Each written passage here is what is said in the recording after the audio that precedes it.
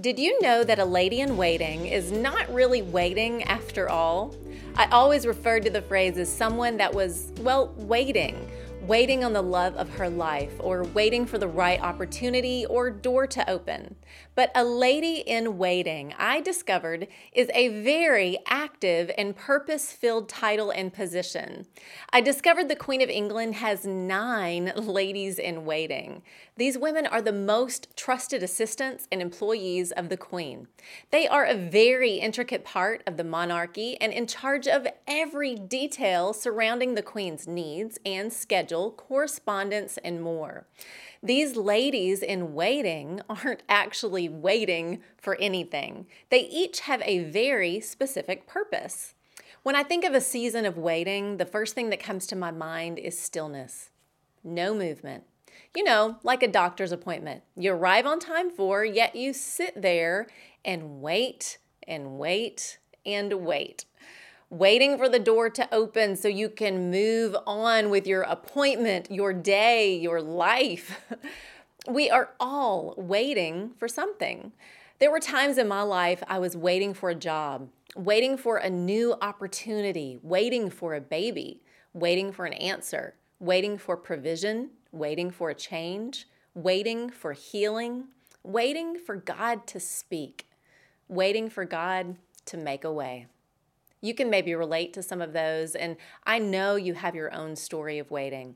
Here's the reality. Waiting is not a season of inactivity. It may feel like it on the outside because we aren't seeing the movement that we expect or long for, but God is at work and wants us to be actively seeking Him, trusting Him, being patient, and establishing our hearts deeper in Him to ready ourselves for what's to come. Waiting requires patience, and patience is not passive. Psalm 135. I wait for the Lord, my whole being waits, and in His word I put my hope. I wait for the Lord more than watchmen wait for the morning. More than watchmen wait for the morning. In our seasons of waiting, like the psalmist here, do we put our hope in His word, or do we carry our season of waiting like a burden around our neck for all to see, griping and moping about it, and being sure everyone knows how frustrated we are with it? I've been guilty of that. What if we're hanging on to something that isn't God's plan or will?